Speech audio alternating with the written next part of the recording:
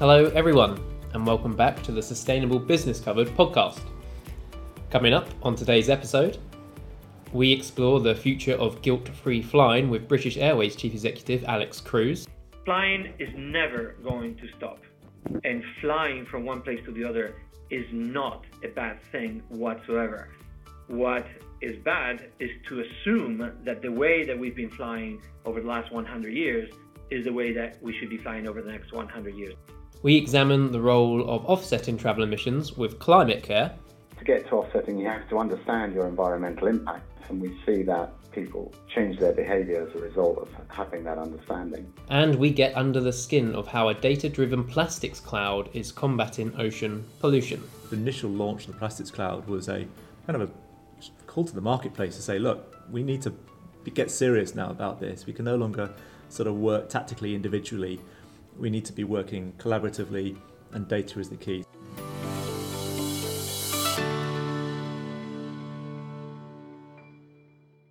So yes, hello and welcome back to episode 72 of the Sustainable Business Covered podcast. I'm joined by ED reporter Sarah George, and Sarah, we're back in the quote-unquote studio for once. Yes, we are. It's been an extremely hectic September, a very busy calendar with the UN Climate Summit, climate strikes, Recycle Week, World Green Building Week, and just that general back-to-school feeling that you get in September. It's just been really ramped up in terms of the workload recently. A lot of news stories coming in. Those weeks that you mentioned provide a good scope for organisations and businesses to talk about what they're up to, basically. And of course, 2 weeks ago, we were out and about at the climate strikes, which was a real eye-opener for me. I really felt like part of a collective, which was quite surprised at. I thought it would be a case of show up, interview people and go, but it was nice to be able to just absorb some of the atmosphere there.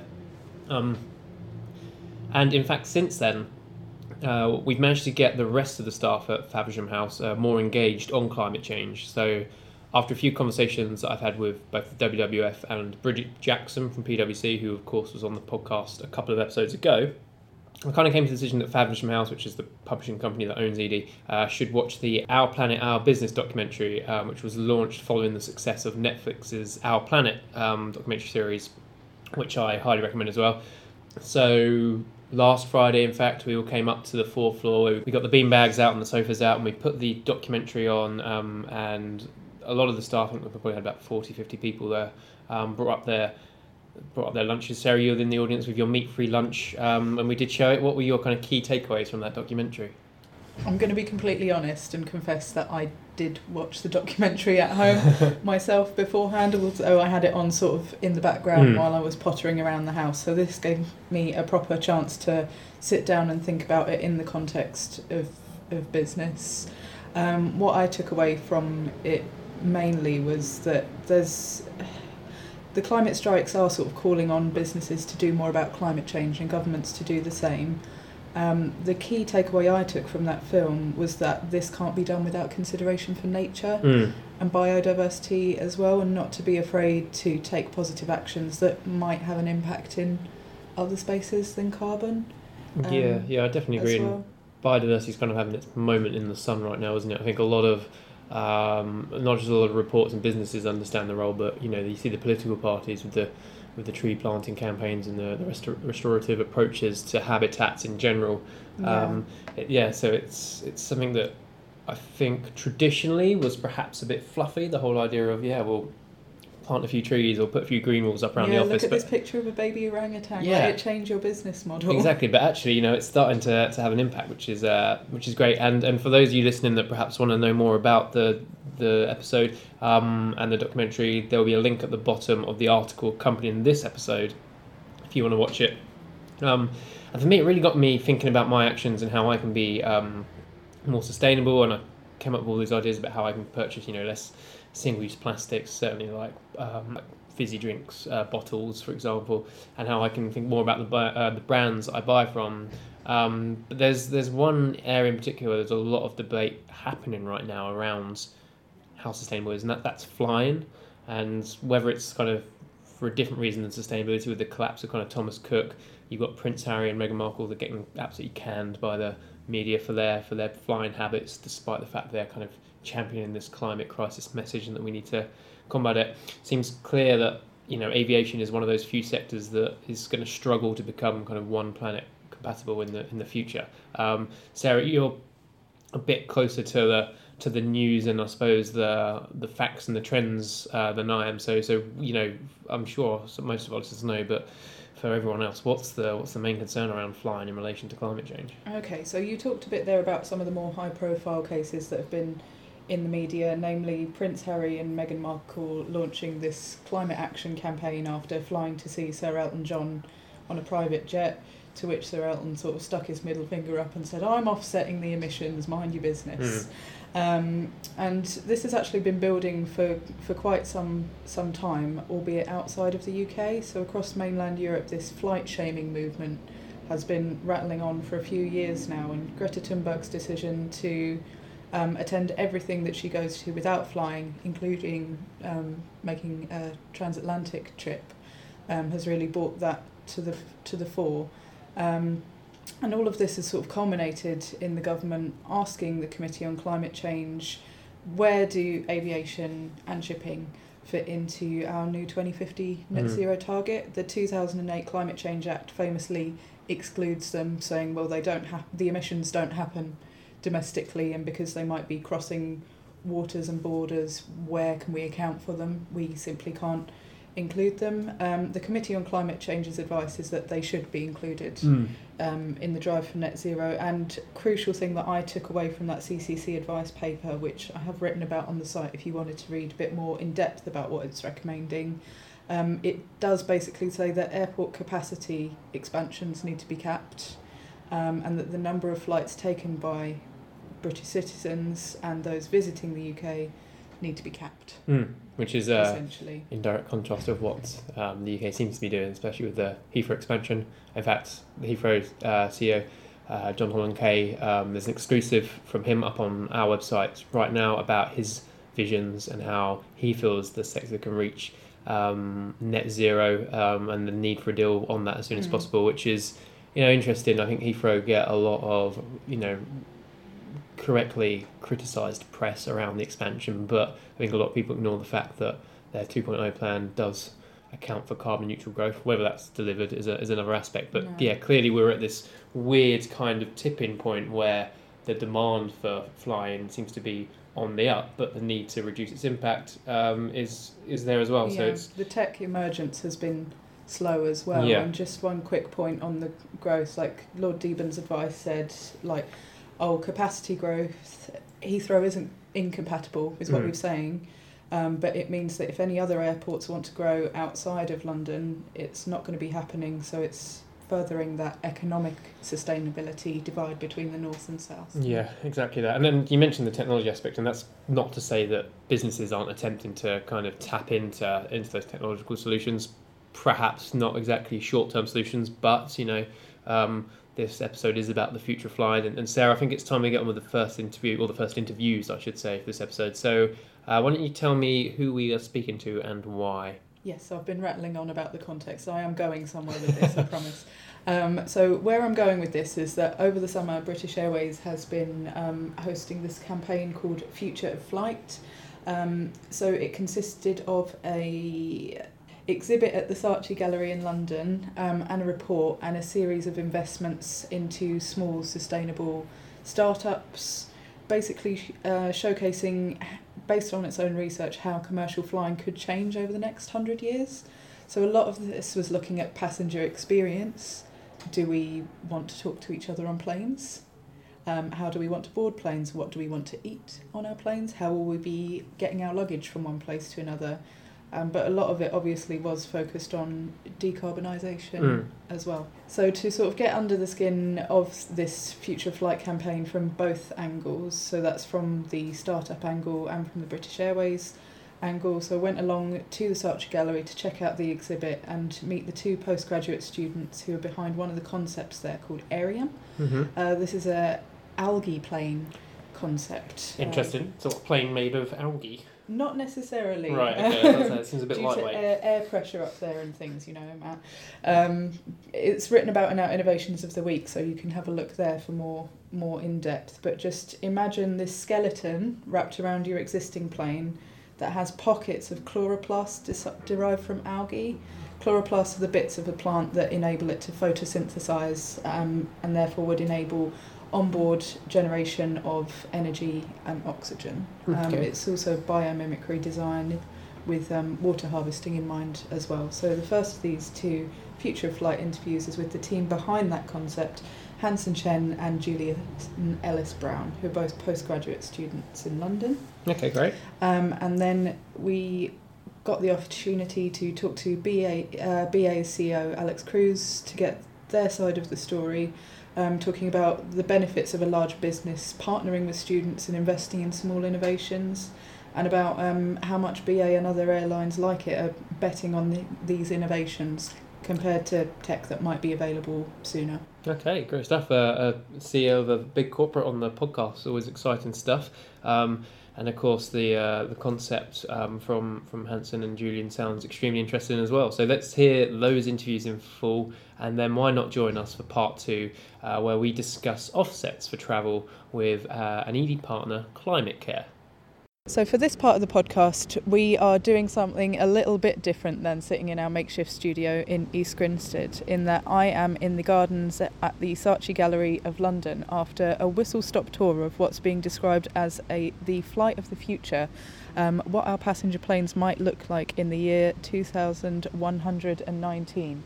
Almost unfathomable considering that none of us will be around there. And stepping into this exhibit, which is free if you guys would like to check it out for yourselves, it's a big white room with in the centre what I can only describe as a white dome made of what looks like wooden bones, where you can sit in the middle, plug into VR and experience the full experience of the flight of the future, everything taken in from where you're sitting, what you'll be eating, what it'll smell like, how your luggage will be packed, and the reason we care, how it will be powered, where the energy comes from, how efficient it is, and whether it's compatible with a net zero future.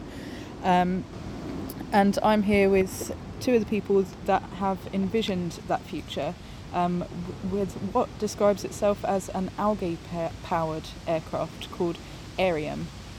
So this was designed by students at the RCA at London who have been kind enough to join me today. I've got Julian Ellis Brown and Hansen Chang, who have been working on this project tirelessly to grow chloroplasts in the shape of the BA logo, and to make a real part of a plane fuselage. So thank you both so much for joining me today.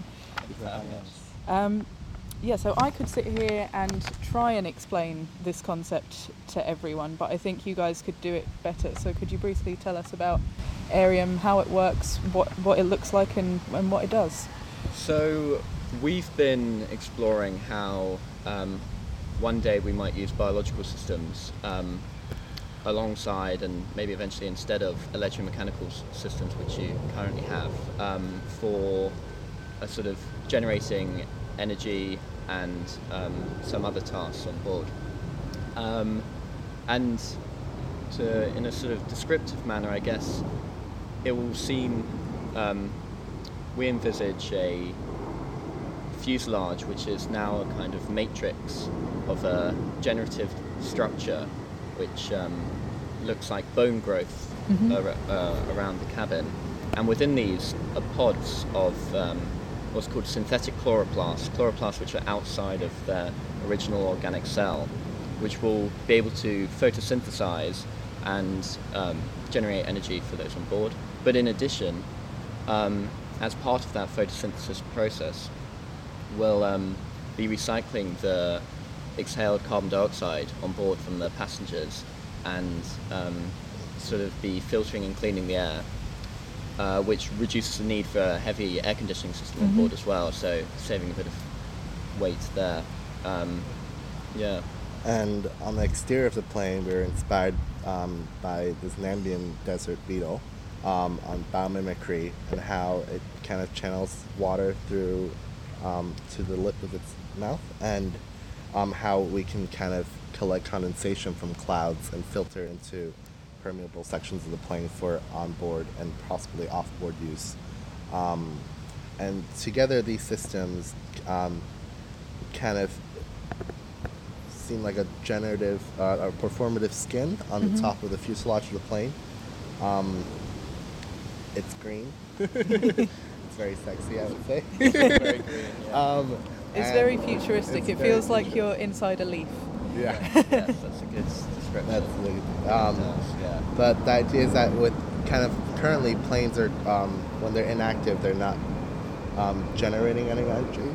But with this kind of future performative skin, when they're parked at the airports, they could recharge using the skin for their use, and then also feed back energy and water back to the airport. So kind of have this symbiotic relationship with airports and urban infrastructure, which is a relationship that currently does not exist. So eventually it could be a plane that gives back more to the airport than it actually takes Yeah. out, making it really resource efficient. And a lot of what you've mentioned there about algae boosted photosynthesis and air conditioning, they're all listed on I don't know if you're aware of Project Drawdown, the list of 100 climate solutions, but sustainable coolants is actually the most impactful solution according to them. So this was just really interesting to look at. But obviously it's being exhibited here because of British Airways, who are looking at the year 2119 as a sort of play on a flight number or a plane number. So how did BA get involved in your project, and how's that relationship been working? So they approached the Royal College of Art and after commissioning a company called the Foresight Factory to look at the next 100 years of flight, of which they interviewed thousands of people worldwide to start bringing up this sort of document of what the future of flight might look like. After that, British Airways approached the Royal College of Art, the School of Design specifically, and alongside us and around 40 postgraduate students, wanted us to sort of start to visualize and conceptualize all sorts of different directions that this might be. Cool. And how heavily were they involved with what you were up to? Well, we had critiques regularly to kind of show our concept and get feedback from them, as well as industry professionals. So people from Airbus came, Autodesk came to kind of help us along this process, because none of us are aeronautics engineer or designers in any way, but to kind of help us push the concept further. Yeah, they were fantastic. Getting all these industry, and we had a lot of support from these professionals, and the crits that we went through were really beneficial, sort of honing our concept down right at the end, and I think it's resulted in an excellent exhibition. Yeah, no, when you look inside it does look futuristic, but not to the point as though this really exists in isolation. I can't ever see this happening in the next 100 years. Which brings me to ask the big question really, which is what future do you see for Aerium? So this is looking at a 100-year time frame and the entire world. So to narrow it down for your innovation, I would say for Aerium, I think we're looking about 50 years down. I think we can be a bit more optimistic than that. I think 30 to 50? I think 30. 30 to 30. Okay. Yeah, because I think when we first started this process, and we were thinking about these sort of biological systems, and we thought, well, this is a little bit out there. Yeah. But then the more we spoke to industry experts within synthetic biology and biodesign, a lot of these technologies are like on the brink, and synthetic biology is one of the fastest developing technologies at the moment. I feel like every week we see a news headline about your steaks will be 3D printed. Yes. Yeah. Absolutely. I mean, it's a little bit out there, but all of the ideas are kind of based off of existing research or papers we read and developments that are currently happening. So, yeah, I think it's possible. And on a survey of 13,000 people, so presumably people would like to fly in something like that. Yeah, absolutely. I think people will start to become, in the next sort of 5-10 years, more comfortable with the idea of sort of domestic biological systems around them to be able to sort of support and enhance their day-to-day lives. And do you think that's just due to technology coming online and getting cheaper, or also because of the climate news that we're seeing at the moment? Absolutely, I think It's that definitely is part of the climate. Yeah, there's a huge issue. demand for it at the moment for sort of sustainable alternatives, and biological systems haven't been tapped into hugely in that domain quite yet. I think we're going to get more and more of that. Fantastic. Well, I'm going to take another quick look around the gallery, and then, although he can't be here today, I will be doing a separate recording to follow on with this with British Airways Chief Executive to hear sort of the other side of the sustainable flying story. But thank you both of you for joining me on the podcast. Thank you very much.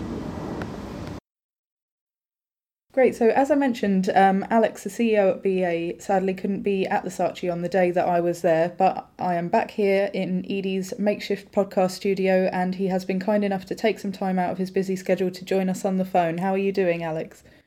Very well. Thank you very much, Sarah.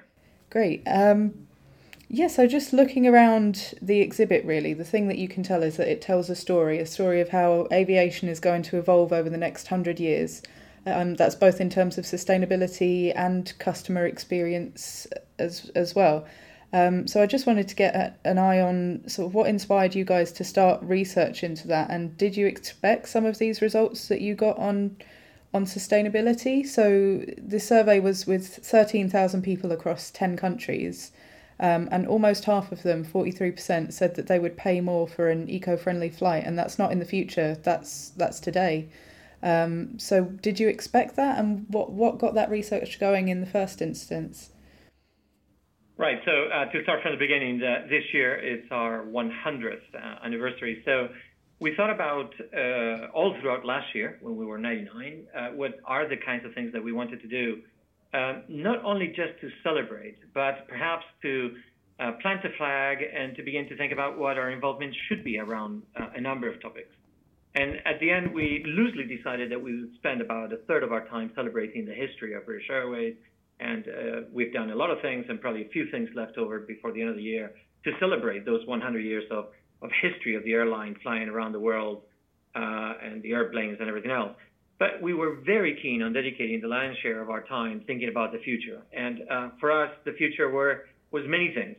As you mentioned, the flight of the future. What should that passenger experience be in the future? The people of the future. So we're definitely spending time on the careers of the future in the company. But one of the areas that it was like an obvious conclusion for all the teams involved was that we needed to understand what the role of aviation, and particularly British Airways within aviation, had to be on everything related to the environment. Now, BA is not a company that has been quiet or inactive around everything related to CO2 emissions and such. And I could give you a long list of things that we've been doing since 2000, late 2000, and we've been the first. There are a number of things.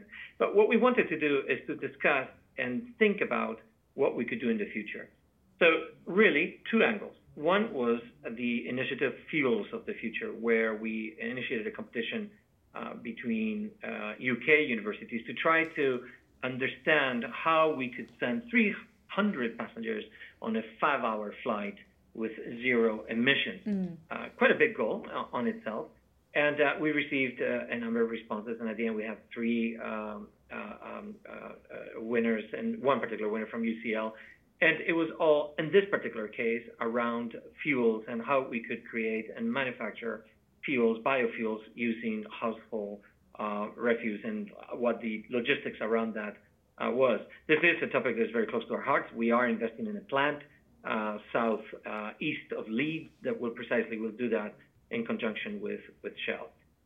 But we also thought, when we look at the future passenger experience, we thought that we needed to, first of all, understand what is in our consumers, our passengers, our customers' minds with regards to travel by air in the future. And that's what the survey that you're making reference to tried and attempted to respond. And yes, some of the responses were surprising. 43% of people prepared to pay more for a flight if it was eco-friendly. 45% of people saying that they would choose a slower flight if it was a greener option. 6 in 10 consumers saying that they're concerned about what they can personally do to help to protect the environment. And many other topics about electricity, power in airplanes, of course, alternative fuels, et cetera, et cetera. This output was given to the Royal College of Art that got together with futurologists and designers, et cetera. And the exhibition is the output. And to me, personally, what I found absolutely fascinating was that every single one of the projects that was submitted had an eco angle to it. It had an environment angle to it. No one actually articulated any solution that didn't speak about the impact of the environment or was directly addressing the environment. And that was on its own was an incredible lesson. So the exhibit that was discussed about the airplanes made of algae and processing and generating electricity on board, fantastic coverage, and a lot of people really caught up on it, looking at it. Beyond that was about how to make travel more light.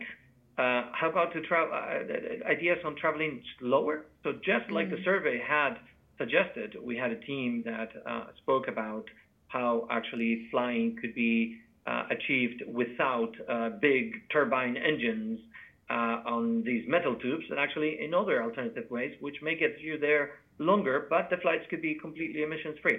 So this all started, to summarize, with our ambition to celebrate our 100th anniversary and to put an emphasis on the future, and within the future to talk not just about a sustainable future, which we believe is an integral component of flying in the future, but also to take a look at how we could fly, and within that, what were some of the influences. And clearly, the environment has been the single most and biggest influence in the design of that future of travel.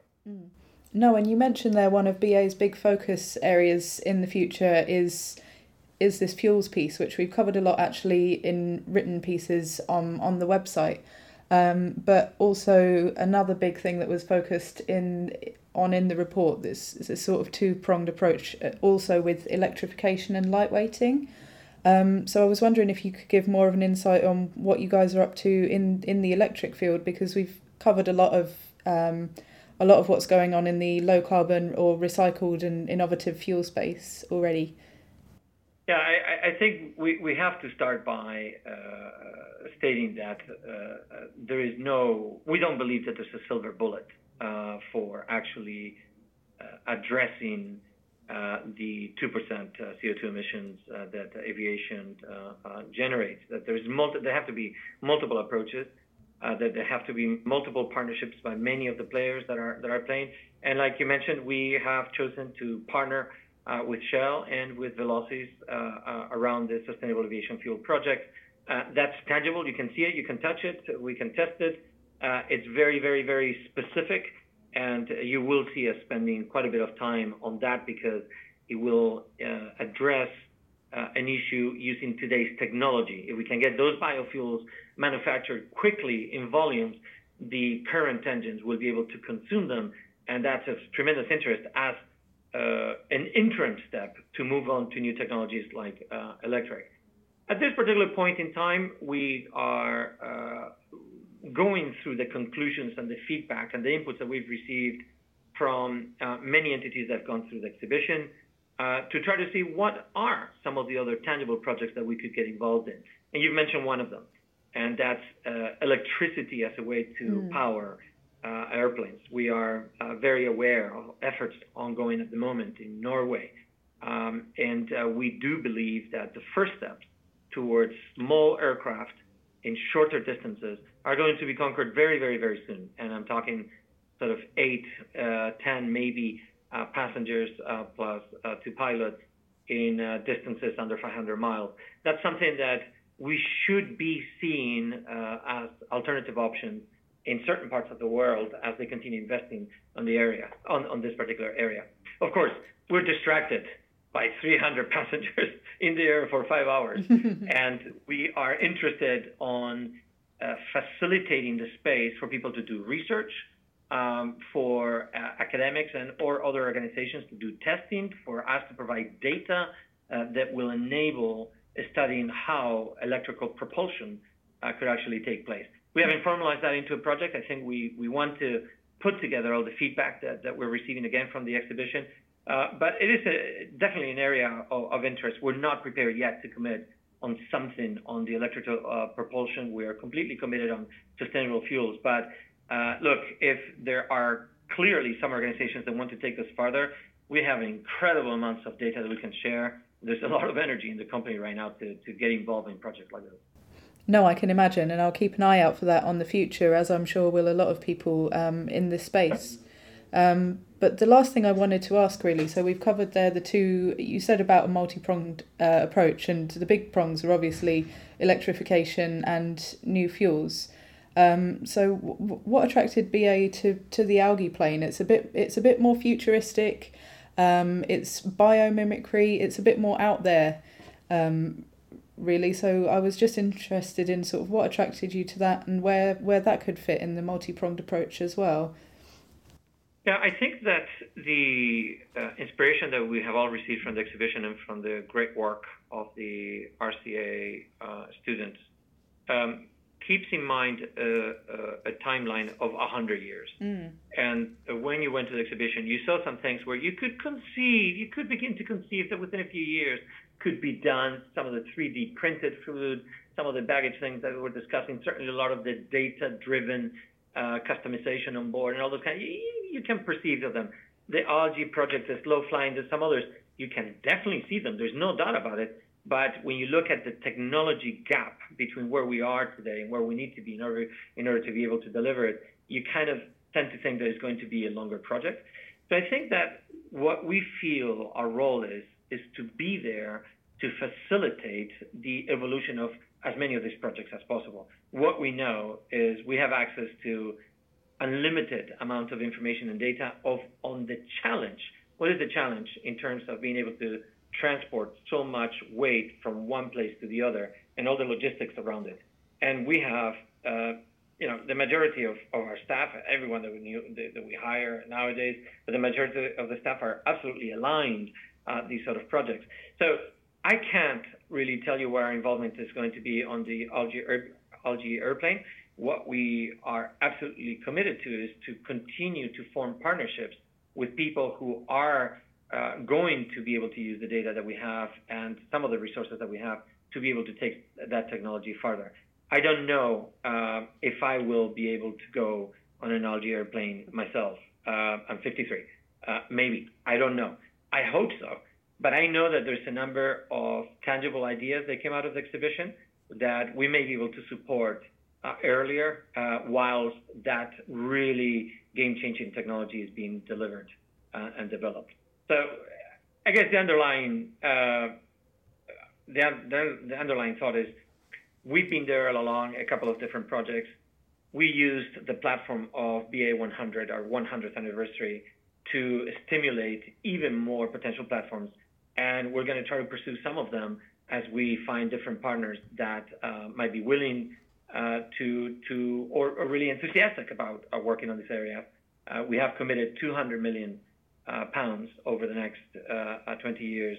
And, there's an absolute place to be able to spend that money earlier if we see some of these initiatives with a closer impact. I think we're there.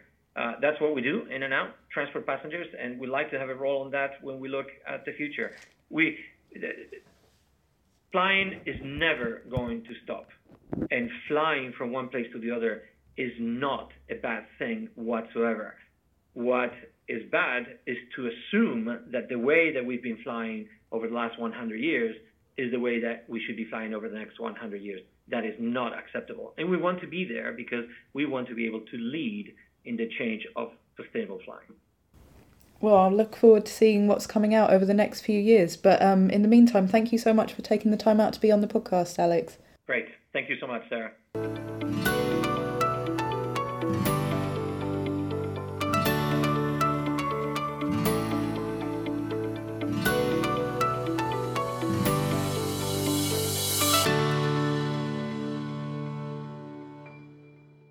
So, hello and welcome back to the Sustainable Business Covered podcast. So we've already discussed the future of flying, and I think it's fair to say that planes wrapped in algae is some way off, exciting nonetheless. But in the short term, there are a few potential ways to reduce your environmental impact of your travelling, and that's not just flying. That's road transport as well. One option is obviously just to travel less. I think flexible working, video conferences, even car sharing is all there. It makes it possible to do that based on how far you have to travel and who you can travel with. And number two is probably offsetting, a word that has kind of had a tinge of controversy around it. It used to be the kind of seen as a bit of an excuse, really, that you could offset and not have to do your kind of due diligence to the environment if you're a business. It's now, I think, getting the realization that actually for the unavoidable emissions, it's necessary and actually does have benefits across the globe, especially in developing countries. And at ED ourselves, we host a lot of conferences which see expert speakers from all over the country gather to discuss the key trends on the sustainable business agenda. In fact, our Sustainability Leaders Forum at the Business Design Centre on the 4th and 5th of February next year features speakers like Mary Robinson, the former President of Ireland, Rebecca Marmot, Unilever's CSO, Tom Zaki from TerraCycle, Gilbert Gostein, who's Firmeniture's CEO, and a load of directors and senior managers from a host of huge companies. That was a shameless plug, but I'm going somewhere with it. All those people kind of converging to one location has it has an environmental impact. It has a cost associated with it.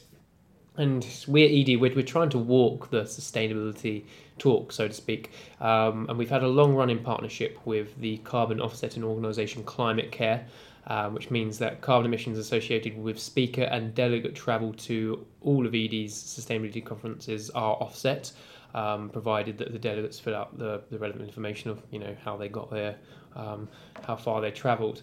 A few years ago, for example, this partnership helped support Climate Care's, and I have no idea if I'm going to pronounce this right, Gayapa Stows project. So essentially through the offsetting at conferences, we helped improve the lives of 450 people in Ghana through the offset of 100 tonnes of carbon through clean cooking stoves.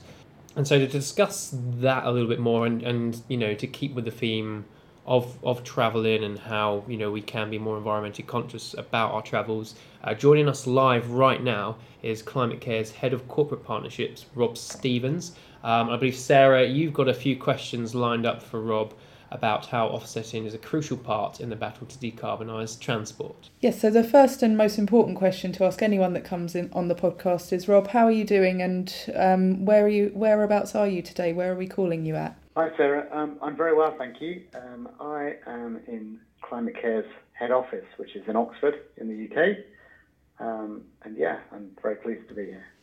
No, fantastic. So Matt's done a good job there of introducing Climate Care and what it does in the transport space, and specifically what's that has looked like for Faversham House, ED's publisher. And I wanted to talk a little bit more about the work it does and how this can work. So I had a look on the website, and it describes offsetting as a way to take full responsibility for residual emissions, but you guys are still encouraging businesses to do carbon reduction work before that or alongside offsetting as well. And we were talking about how this is basically, we think, a misconception that people might have about offsetting, and I wanted to ask you about that really, first of all.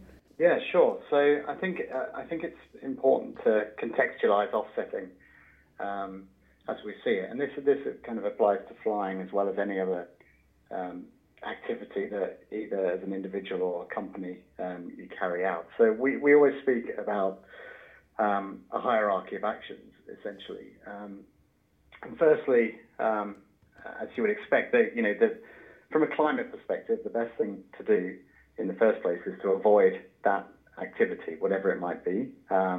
In this case, if we're talking about flying, avoiding a flight and just seeing whether you can you have to take that flight or whether there are lower carbon alternatives. From our point of view, once you have taken the decision to take a flight for whatever reason that might be, then the next best thing is to offset that flight. And we want to be very clear that offsetting the flight is not the same as not taking it in the first place. But once you've made that decision, then offsetting it provides you with an opportunity to take responsibility for those emissions. We don't have any evidence at all from any of our companies or individuals that because they can offset their flight, it's enabling them to carry on as usual. In fact, what we see is that offsetting, naturally, to get to offsetting, you have to understand your environmental impact through measuring the environmental impact. It is providing an opportunity to get more understanding of your environmental impact, and we see that people change their behaviour as a result of having that understanding. Mm-hmm. Great. And then I wanted to talk about, we looked here at businesses on both sides of the spectrum. So we looked at British Airways, a huge airline, and I know that Climate Care has been talking with airlines about offering offsets in the price of tickets as well. But here at Edie, we're coming at this as a SME that's outside of the transport space. So for businesses like that that are listening, if you could talk us through what the process is like of offsetting and what the benefits of doing that are when you might feel that you're a bit too small or not in the right field to make a difference. Whatever size of organisation you are, you inevitably have a carbon footprint, and there are always going to be unavoidable emissions until there are completely zero carbon alternatives, hopefully in the near future. So the first thing to say about offsetting, which I mentioned just now, is that in order to get to the point of offsetting your emissions, you have to understand your environmental impact, and that gives you the opportunity to then manage that impact and reduce it at source over time. And that's a big benefit that we see with our SME clients, is that often they are they're doing that for the first time, and that understanding is really helping to manage down their footprints. As I said, we're flying. The alternative to, once you've decided to carry out the activity, then the best thing you can do at the moment is to offset those emissions and take responsibility for them. And for us, with our SME clients, we make that a fairly simple process. It can be done actually online, depending on the size of your footprint, or we have a team who can help you to understand your footprint, to deliver suggestions and a plan for reducing them, and then to help you through the offset process. So we try to make it as simple as possible, but give you the building blocks to reduce your footprint as well. Once you've decided to offset, that's great. We will essentially offset your emissions through carbon credits, which come from certified, third-party verified, high-quality projects. And we specialise in projects that not only reduce emissions, but they also deliver social impact against sustainable development goals. And that's another advantage of offsetting, is that actually not only are you taking responsibility for your emissions, but you're supporting projects that are delivering social benefit as well. And what we found, again, for any organisations, large or small, is that making the commitment to offset then gives a good platform for engaging staff and also external stakeholders in your sort of environmental strategy and what your plans are to reduce that, and also demonstrate your commitment to potential new clients or potential employees as well. Mm-hmm. And then from your side of things, I just wanted to finish by asking, there's a lot of calls being made for transport in particular to transform, and that at the moment it hasn't done that at the speed and scale needed to get rid of any residual emissions. as well. So I wanted to get your views really on are big companies actually driving this transformation and looking at offsets seriously? Like, is what you're seeing going to be enough in your opinion? Well, I think there are kind of two parts to that. The first one is, are they innovating and reducing their emissions at source and finding new ways to decarbonize those industries? And I think, from our experience, we are seeing a lot of activity and innovation. Particularly, we work with car companies, for example, who are really looking to transform from petrol and diesel engines to electric mobility in a pretty short space of time. With aviation, we're also seeing a lot of innovation and a lot of desire with our airline partners to transform, but technologically it's much more difficult than it is from ground. And I think that they do hold the key, the aviation sector itself, to transforming and decarbonising, but I think they also need help from others, and particularly, for example, there's fuel suppliers who at the moment obviously have been focusing on fossil fuels, but are there alternative fuels, and can the fuel industry help to deliver that innovation quicker and in collaboration with the industry? What we're seeing from the offsetting side, obviously, that transformation is going to take time, and in the meantime, offsetting is something that can be done to take some responsibility in the meantime for those residual emissions. We're seeing a lot of work being done at industry level, aviation and the CORSIA program, but that leaves a lot of room for additional action and ambition. So we would call on the industry to push harder, and to do more. I think another interesting thing we've seen, actually, as an example, is in the UK. The UK government is currently has a consultation out about whether all transportation, but starting with aviation, should provide the option for offsetting emissions from those journeys. So we're seeing desire and interest at government level as well to reduce emissions and to speed up the decarbonisation process. But there's no doubt aviation is one of the more challenging ones. Great, but at least I think we've covered a lot of ground there and talked about what's been, what's going on, and what's to come from all angles as well. So thank you, Rob, for your insight today. Right, well, a big thanks to Rob and, of course, Sarah for covering that interview while I was off powdering my nose. That's not a euphemism, is it? Apparently people do generally powder their nose, right? It means you've gone for a wee. Oh, okay, we'll go with that then.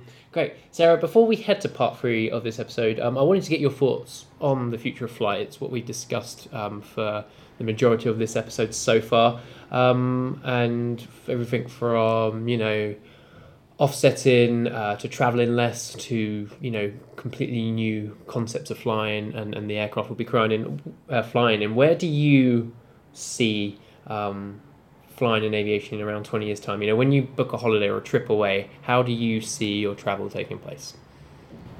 I'm not a complete expert, obviously, on innovations, but just from reading about slow progress with electrifying aircraft and with developing alternative fuels at scale enough to pilot. It's the size of the planes, isn't it? That is the problem. We have electric planes for 2 people, but obviously we're not going to be sending these little planes from London to New York to take people on their holidays. I think the future of flying for the average person is just going to be a lot more expensive, to be honest. With the way that more and more governments are setting net zero policies and including international shipping and aviation in them, it talks about policies that will properly price carbon as being necessary for meeting the Paris Agreement, and just more and more research about how flights are divided up, in that there was a recent report out, something like 1% of the UK population is taking 25% of the flights. So I think the future of flying is more expensive, especially for those who fly all the time. Obviously, for timelines of these innovations coming out, things that I'm hearing from the experts that we are speaking to, we're imagining first fully electric passenger plane by 2030, but that would only be to complete a flight such as, for example, London to Paris. It's not a solution to London to Hong Kong. No, exactly. I think I agree with you as well. Like a kind of carbon tax or a carbon levy on the top of normal costs of flying. I think will dissuade a lot of people, probably not the 1% who are accountable for that kind of quarter of all flights there. I think income's not a massive problem for them, it's fair to say. And I think people also just choose, more indigenous locations that they can access by public transport without perhaps having to fly. I saw the, I can't remember the name, but it's the German travel agents, I think, that did the whole, you could go to the Grand Canyon for X amount of euros, and it was really kind of clever visuals of just a similar looking place within Germany that you can access for like 10 euros on the train. So I think we'll get there and people get dissuaded. And in fact, I'd suggest people listening to look up 1010 Climate Action, the non-profit, the charity, if you haven't already. They're announcing something quite interesting in a few weeks, which I don't think I'm at the liberty to discuss yet, around kind of travel options for holidays, and it's got a big business implication on it. I think it's really interesting, and I think they're looking for a few businesses to sign up and take the leap of faith on that, so to speak. So do check them out. But we're off for a quick break right now, so join us for our third and final part. It's not about aviation, it's about plastics. Basically, join me for the third and final part, where I head to the V&A Museum and I look through a big see-through box.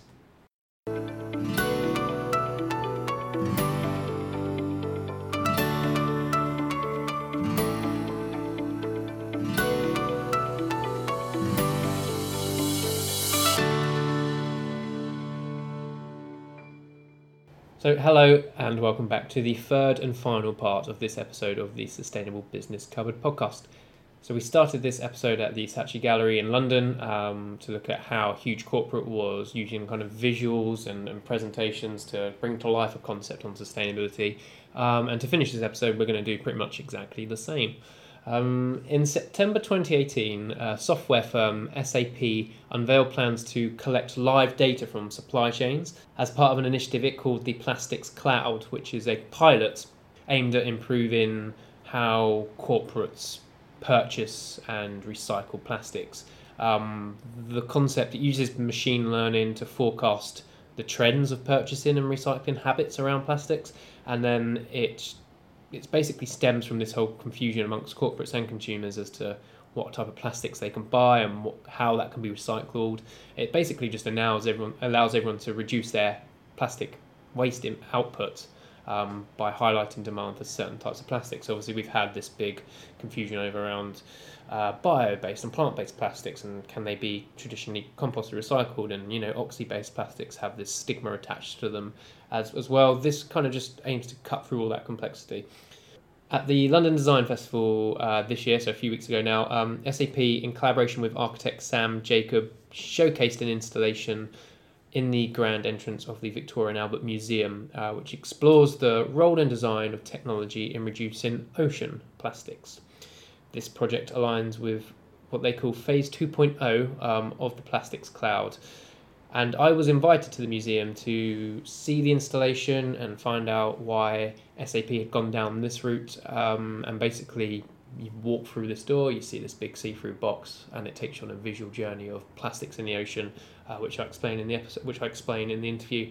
Following that, I then managed to catch up with Stefan Jameson, the head of sustainable business innovation at SAP, to find out more about the Plastics Cloud. So enjoy me getting very much lost at the museum, and then enjoy this chat with SAP. I am now currently standing at the main entrance at the V&A Museum, and I'm under a massive glass box. And I look up, I can see CGI images of fish and different types of sea life all just floating around. And I knew I was in the right place, but I didn't quite know what I was looking at. I checked my notes. I I checked the time to make sure I was here for the right installation, and when I looked up again, the fish had become swarmed by pieces of single-use plastic. The images on the box had changed, and I've since been told it was to highlight the transformation of the oceans from around 1950, when plastic was just about to become, this big next material, to 2050, where the Ellen MacArthur Foundation has warned that there could be more plastic in the ocean than fish by weight. And so now I'm about to head off into the museum, provided I don't get lost, and sit down with some of the people behind this installation. I'm going to be talking to the sustainability lead at SAP to hear why the group partnered with architect Sam Jacob on this impressive installation. So Stephen Jameson, the head of sustainable business innovation at SAP, joins me now. He also acts as the global lead for sustainability and ethics within the Software Giant's global customer office. So Stephen, thank you so much for inviting me down to the V&A today. Thank you for coming. Pleasure to have you. Great. And so SAP, for those who are listening that don't know, I believe you run 77% of the world's transactions. And last September, you unveiled plans to collect live data from supply chains as part of this Plastics Cloud pilot, which aimed to improve the procurement and recyclability of plastics, which is a huge issue, as we all know. And we'll touch on the cloud soon, but I suppose a good place to start is why I have been invited down to the V&A Museum today for the London Design Festival. Yes. And thanks for coming again. So we have been working on this topic now, really full time for about the last 18 months or so. And we started a collaboration with the London Design Festival last year, where we sort of originally launched the Plastics Cloud. And I think what we wanted to do this year was really to start to, challenge the whole design community first off. We have 500,000 visitors will come through this exhibition through the course of this next week or so. And, we saw that as a really good opportunity to help provoke thinking and provoke sort of a new conversation about the plastics issue and the role of design within that. I think what is true, and I think what people will recognise, is that the plastics challenge is really a system challenge. And it's about how do you get multiple actors from people that might traditionally be competitors to work together and more collaboratively in order to drive the right innovations, to create the right solutions. And what we're trying to do with this exhibit, first and foremost, is to kind of create that moment where the design community really have a chance to be stopped in their tracks and forced to reflect on what is actually happening around them. And so, the first part of the exhibit is this glass cube, if you like, which has almost an infinite kind of feel to it, and it demonstrates what happens from the point of, say, 1950, when plastic was sort of early in its life and sort of pre-mass market, and it rolls through to 2050, where Ellen MacArthur predicts there'll be more plastic than sea life. And you can see in the kind of the animation and the sort of seascape above you through the exhibit, a real really impactful story that tells, and we hope to kind of create a bit of a moment for people. Then when you go upstairs, directly above the exhibit in the ceramics gallery, we've arranged 8 objects. Those 8 objects are replicas of existing objects from the ceramics gallery. So we've got an artifact from a water vessel from 11th century China that we've recreated using coconut husks and a manufacturing process that is more closely associated with carbon fibre, but instead of carbon fibre, using coconut husks, and we're able to create beautiful artifacts through this. So we wanted to not just sort of raise this subject and the kind of the shock, if you like, of the challenge, but stimulate very practical thinking around what's possible and the sorts of design considerations that are possible through this journey of these 8 artifacts. So it's not only just the public awareness of people who actually go through and experience the installation, but that whole rethinking the design process as well is something that could probably be applied to the business community as well. Yeah, absolutely. This is exactly it, and I think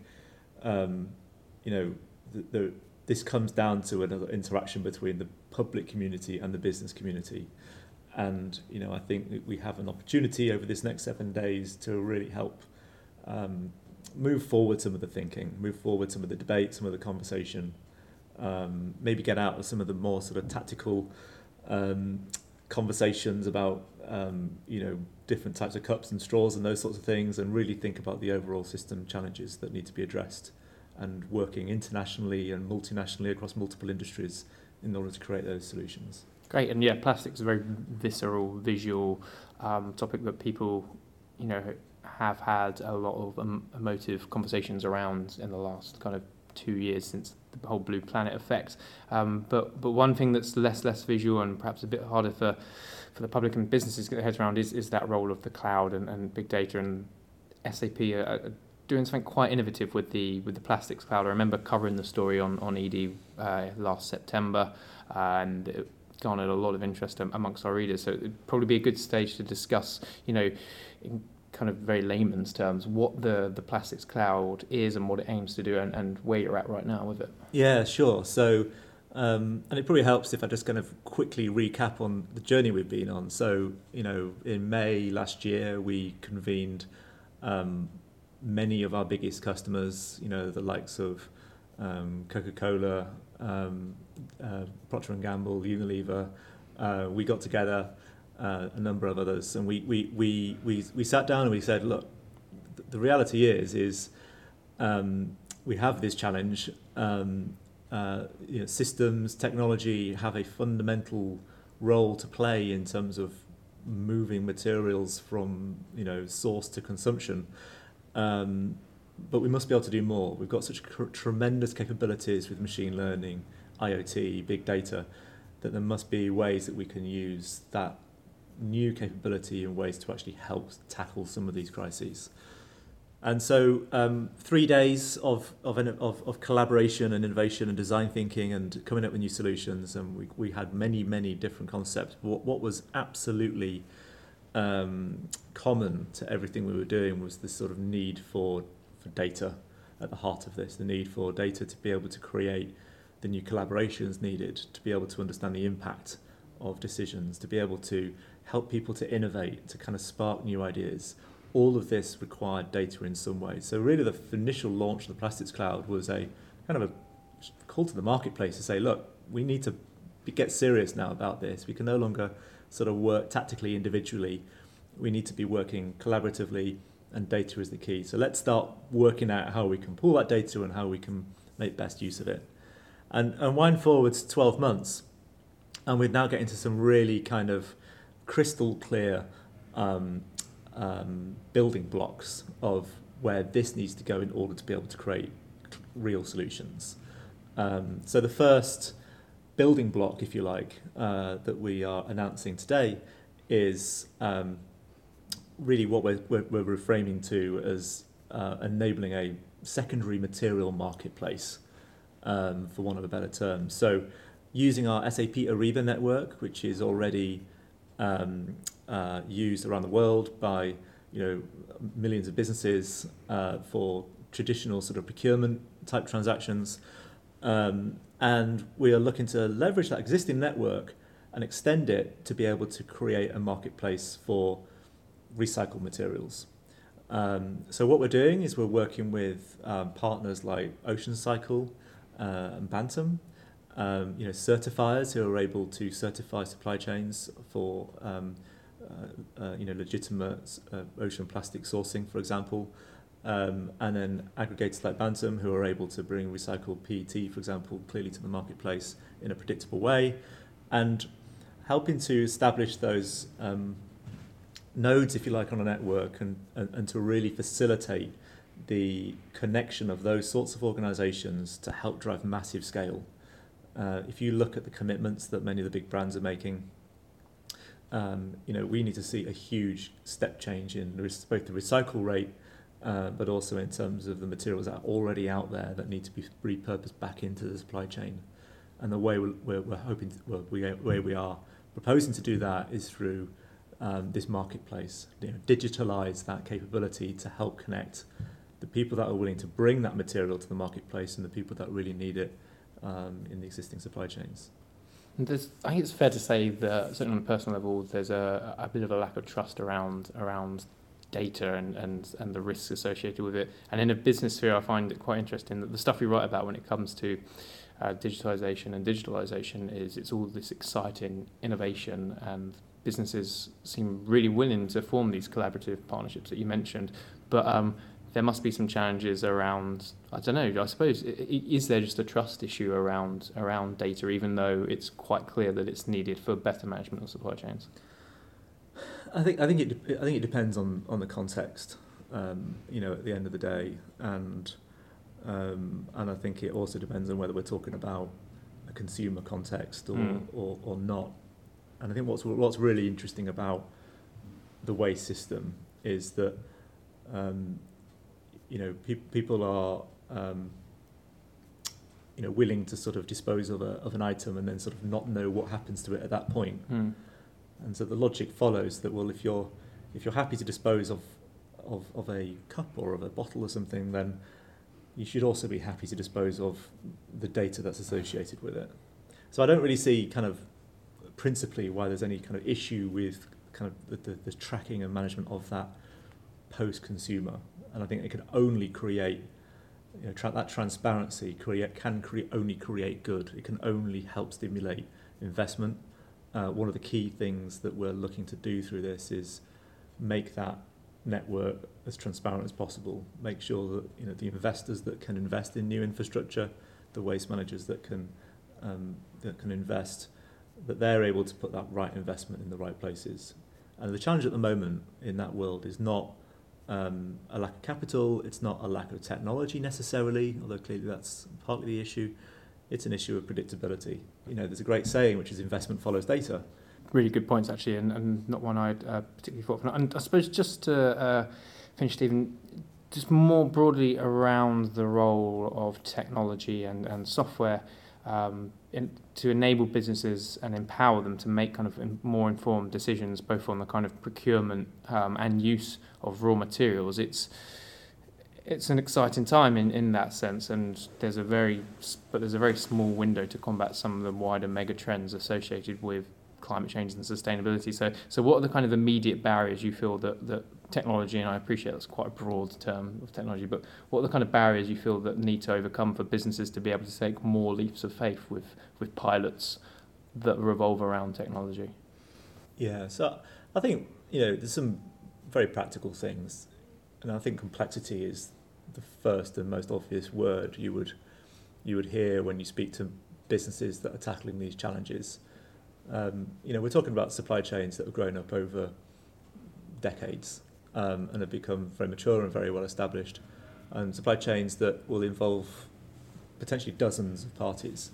I think when we did the original challenge, we counted typically 18 steps from an oil well through to disposal into a landfill for a typical, say, water bottle. And so there is tremendous complexity therefore within that system, but at the same time there's tremendous opportunity for us to be able to rework some of that now and to really drive the traceability, the kind of the lineage, the intelligence to know we haven't just bought if I'm a CPG company producing a plastic bottle to bottle a drink, it might have been acceptable a few years ago for me to know that I had a bottle that was plastic, but not necessarily whether it was recyclable plastic. Now with data and technology, we have the opportunity to drive much more intelligence into that process and to be able to help businesses to not just know that is plastic, but to know that is, PET, a certain polymer, it's come from this supply source, and by the way, it's going to this market has got this infrastructure, and able to see much more end to end the implication for decisions, but then also modelling into that the obligations that need to be paid, the taxations that need to be paid, PRN, for example. These are all numbers that are going to change massively over the next 5 years or so. And so being able to kind of model that in the context of the supply chain is all critical for business to be able to continue doing business in the years to come. And so yeah, there is a challenge in that complexity, but equally it's eminently solvable. And we're really excited to be leading the way on that. Great stuff, and I think the adage is you can't manage what you can't measure. So it's great to see that technology is really enabling businesses to get more transparent supply chains and the impact that's going to have around plastic use. So it's been a pleasure to speak to you today, Stephen, but I got lost in the medieval section earlier, so I'm going to go and find my way back there and have a rest of a look around. But thank you for having me. Good luck. Thank you. So we're just about out of time for today's episode. I hope you listening enjoyed it, and do let us know in the comments if you have a view on what the future of flying looks like for you. We'll be back soon, or at least Sarah will be back soon, as you're going to be bringing us a solo episode from HB Factory in Glasgow. Yes. Do you want to give us a little teaser for that without spoiling the chunk of it? Oh yeah, well without spoiling it, it's sort of a look under the lid of what is actually happening to, I don't want to say e-waste, because so little of it actually gets wasted from businesses. Okay, well there you go. Not an e-waste episode about e-waste. Interesting. And a normal reminder for everyone that ED podcast episodes can be listened to via iTunes, Spotify, or by searching the ED website. If you haven't already, do subscribe to this podcast so you receive each episode hot off the press. But until next time, it's a goodbye from Sarah. Goodbye. And a goodbye from me. Goodbye.